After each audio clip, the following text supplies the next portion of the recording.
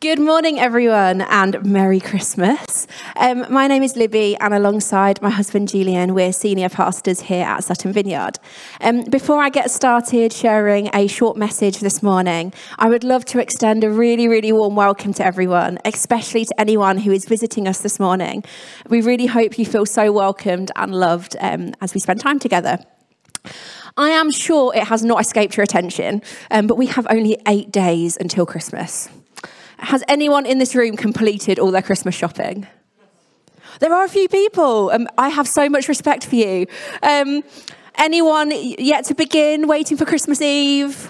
There's a few of us in the room. Great. Julian traditionally always leaves Christmas shopping to Christmas Eve. And now I'm letting you in on a little Arnold family secret. But sometimes, even on Boxing Day, if we aren't seeing people till after Christmas. Now, that sounds really cheap, but it's actually quite savvy because he often gets a better gift than he would have done if he bought before Christmas in the sales. This morning, we are talking about joy to the world and how Jesus, whose birth we celebrate at Christmas, really does mean joy to the world. At Christmas time, we celebrate the birth of a child whose life offers salvation to all of us. Isaiah 9:6 says this, "For unto us a child is born, to us a child is given, and the government will be upon his shoulders. He will be called Wonderful Counselor, Mighty God, Everlasting Father, Prince of Peace." I'm sure that we have all heard the Christmas story many times, at least once a year perhaps. But how well do we really know the story? I have a short video for us to watch that's going to highlight some of the parts of the story that might not be quite as historically accurate as other parts that we read.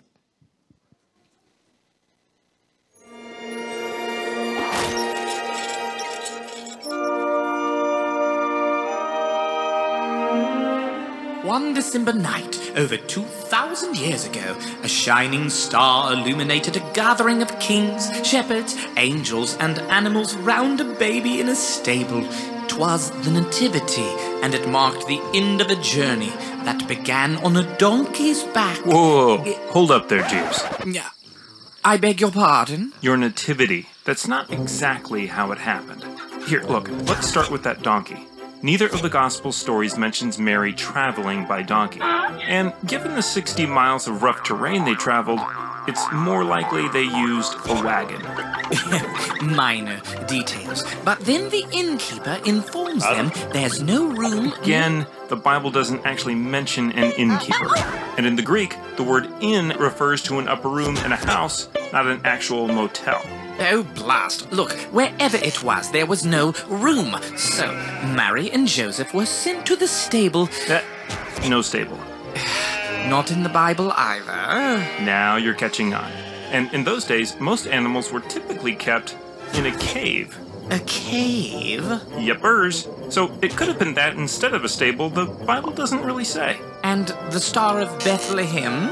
Duh, that's biblical. Well, we're actually right for once. It's a Christmas miracle. Okay, so now came the shepherds and the 3 kings. No kings. 3 kings is from the song. The Bible says magi, which means wise men. 3 wise men? That works. Well, not so fast. While the Bible does mention 3 gifts, it doesn't specify the number of wise men that brought them. You mean there could have been more? Oh yeah, a whole posse even. With a crowd like that, it's a miracle the baby Jesus never cried. What, no crying he makes? That's just a lyric from Away in a Manger, not actual scripture.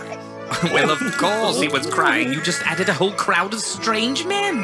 Yes and no. There may have been many wise men, but they weren't there that night. You see... Okay, that's enough. Except for the bloomin' Star of Bethlehem, you've just dismantled the most inspiring image of Christian tradition. So what's your point? Point? Well, I guess it's this. Even when all of the man-made traditions are stripped away, the eternal truths still remain. Whether they traveled by donkey or wagon, God brought them safely to the birthplace that was prophesied. Whether born in a stable or cave, God provided shelter in a strange new land. Whether there were 3 kings, 3 wise men, or many, God called the elect to bear witness and testimony to to the birth of Emmanuel. So whether your manger looks like this or like this, the one thing that remains unchanged is this: a baby boy, born of a virgin, this day in the city of David, a Savior, which is Christ the Lord. Bless you, sir. I'll never look at the miracle of December 25th the same way again. December 25th? Oh, I almost forgot. Stop that! Music!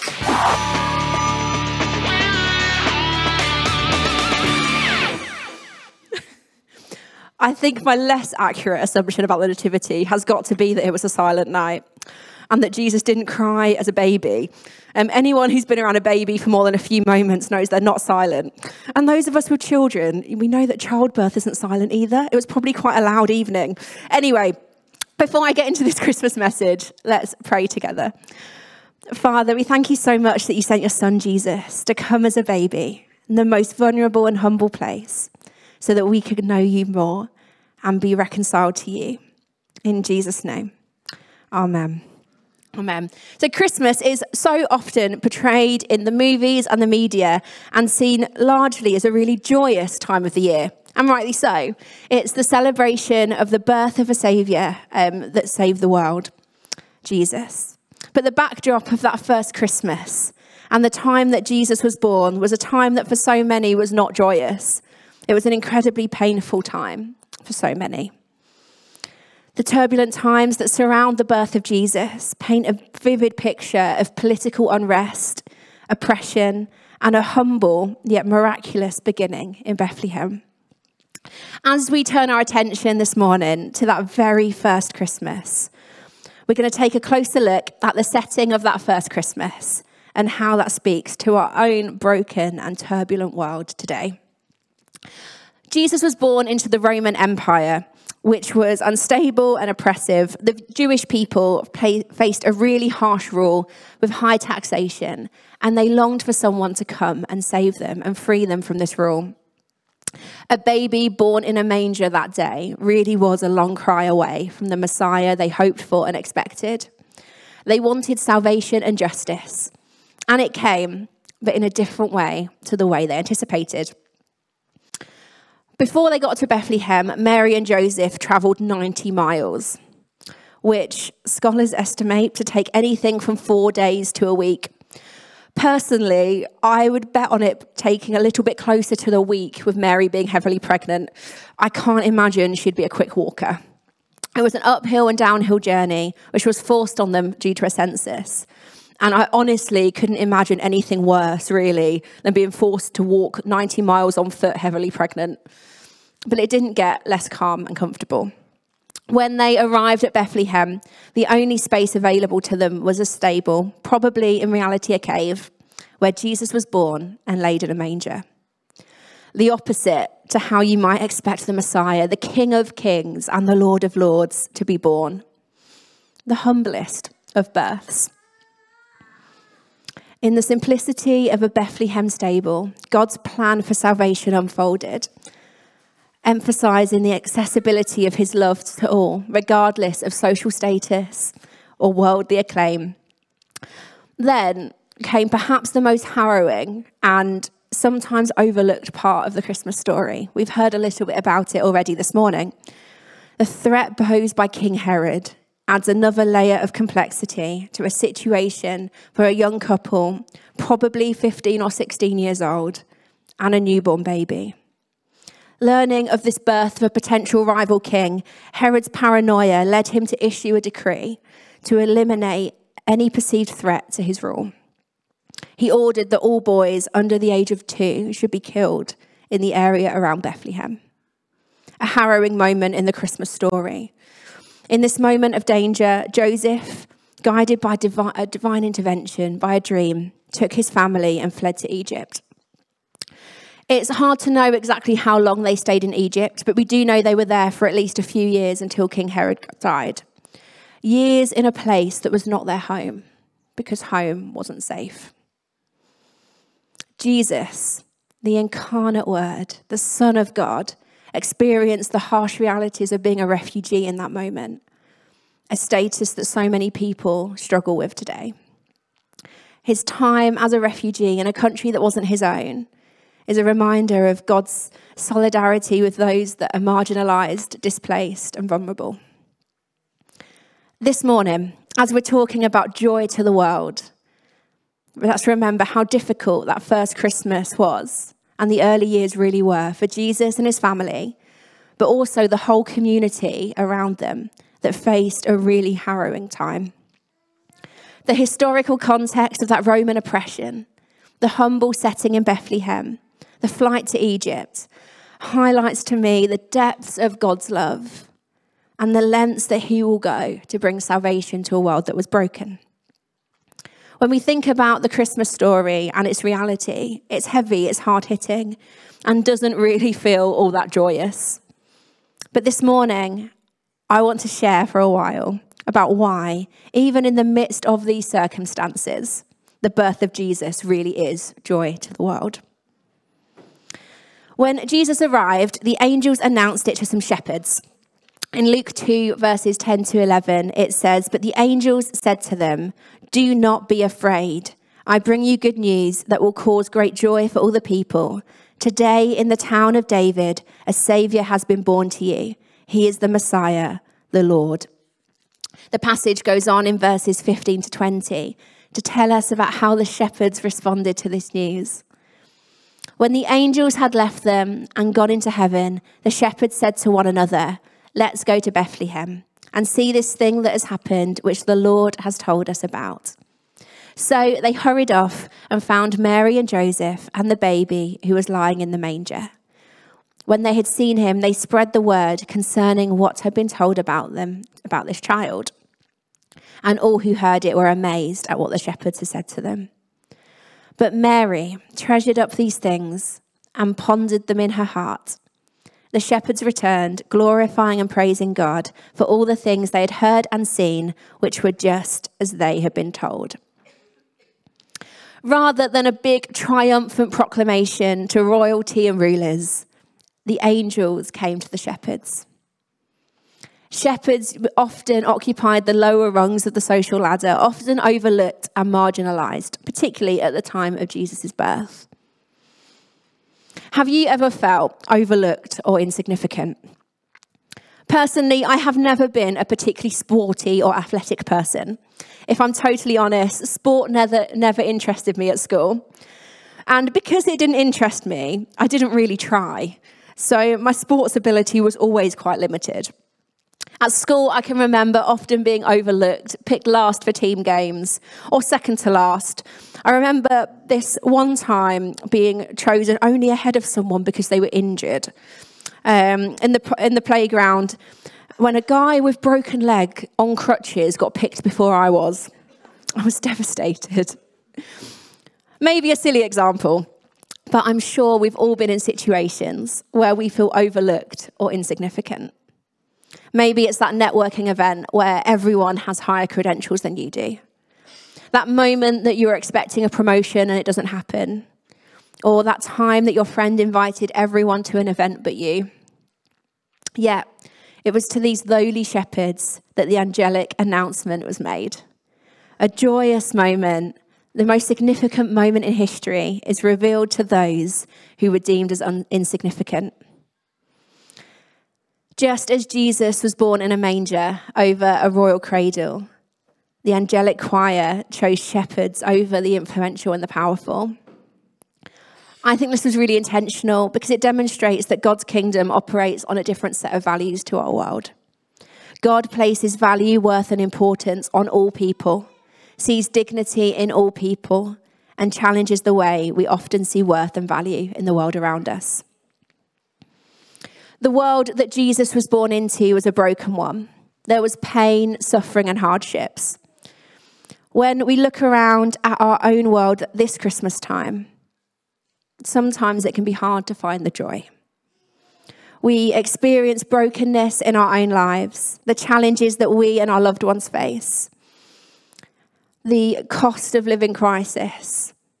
When we turn the news on, we hear news of wars and conflicts or awful incidents of loss. Joy to the world can feel like the opposite of what we see in our world. But Jesus really is joy to our world today.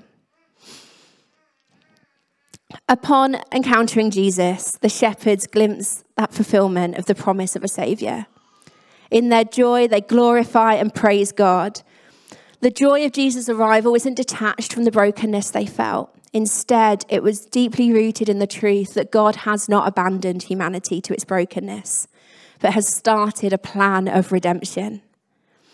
The birth of the Messiah in Bethlehem marked the moment that God became human and walked or crawled amongst his people, offering hope and salvation to a world in need. There are 3 reasons that Jesus brings joy that I'd like to highlight today. The first is that he brings joy because he understands. Jesus, born in a humble stable in Bethlehem, he understands the difficulties that we face, the brokenness of the human experience.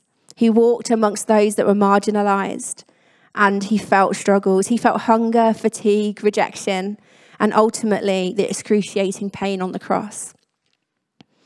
In his empathy, we can find comfort. The joy is found in the assurance that our pain hasn't gone unnoticed, but it's been embraced by the one who understands. The author of Hebrews reminds us that we don't have a high priest who is unable to empathize with our weaknesses, but one who has been tempted in every way, but didn't sin. In Jesus, we find an empathetic Saviour who enters into our brokenness, offering understanding, compassion, and a way to find healing. In those moments where we feel overlooked, like the shepherds may have done, Jesus comes to bring us joy because he sees us and understands. The second reason he brings joy is because through him there is hope. The birth of Jesus in Bethlehem carries with it the promise of hope. Jesus' arrival heralds a message of redemption and restoration. I really love a good board game. It's a very Christmassy thing to do, right?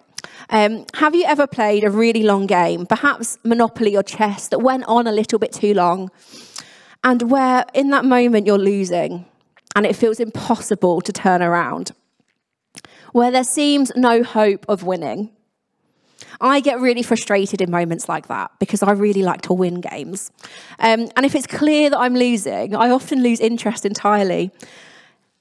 But yet, sometimes in the middle of one of those games, something happens that is unexpected or seemingly impossible. In the middle of a game that you might think you're losing, something happens that offers you a glimmer of hope, a moment where the outcome shifts and winning no longer feels impossible. Has anyone in the room ever played a game like that? A few nods, yeah. A glimmer of light that changes the outcome of that game. You know, the birth of Jesus was a moment of hope in the middle of hopelessness. A glimmer of light that changed the outcome of the whole world. When it looked like things were losing, Jesus came. The prophet Isaiah, speaking of the coming Messiah Jesus, declares that the people walking in darkness have seen a great light. On those living in the land of deep darkness, a light has dawned. Jesus is the light that pierces through the darkness, offering a glimmer of hope, even when we are walking perhaps in the shadows of despair. In Jesus, we find the assurance that the brokenness of our world isn't the end of the story. Redemption and renewal await those that place their hope in him.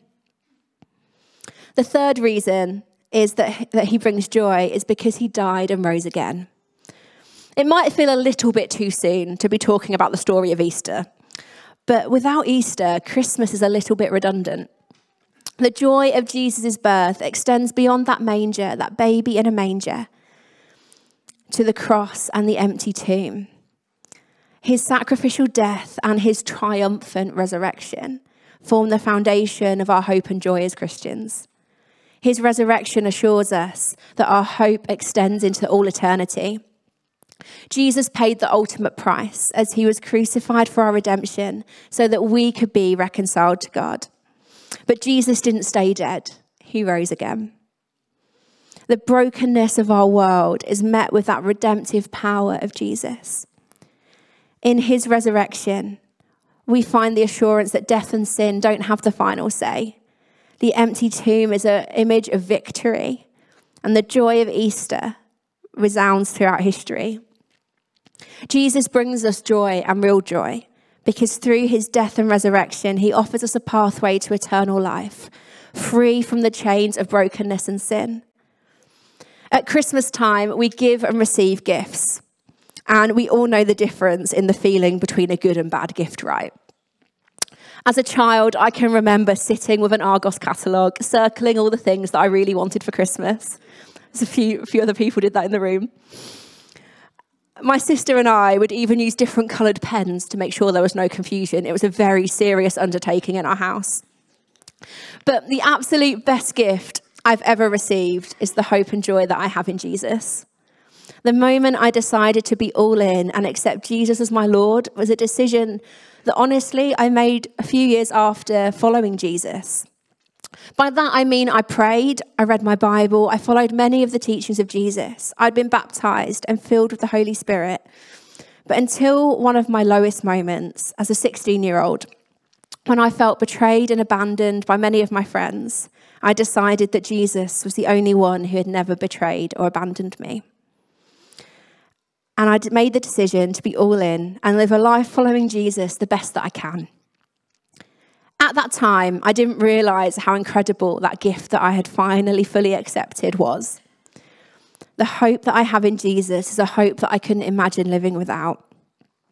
I still face challenges. I have good days and awful days. But through Jesus, that I have hope and joy, that there will be justice for those that are oppressed, that suffering and death will end and pain will be no more. In Revelation, at the end of the Bible, it says that he will wipe away every tear, that there will be no more death or mourning or crying or pain. That is the hope that we have in Jesus. The baby arriving to a welcome from lowly shepherds, born amongst the animals, came for this reason. This Christmas time, you too are offered that same gift.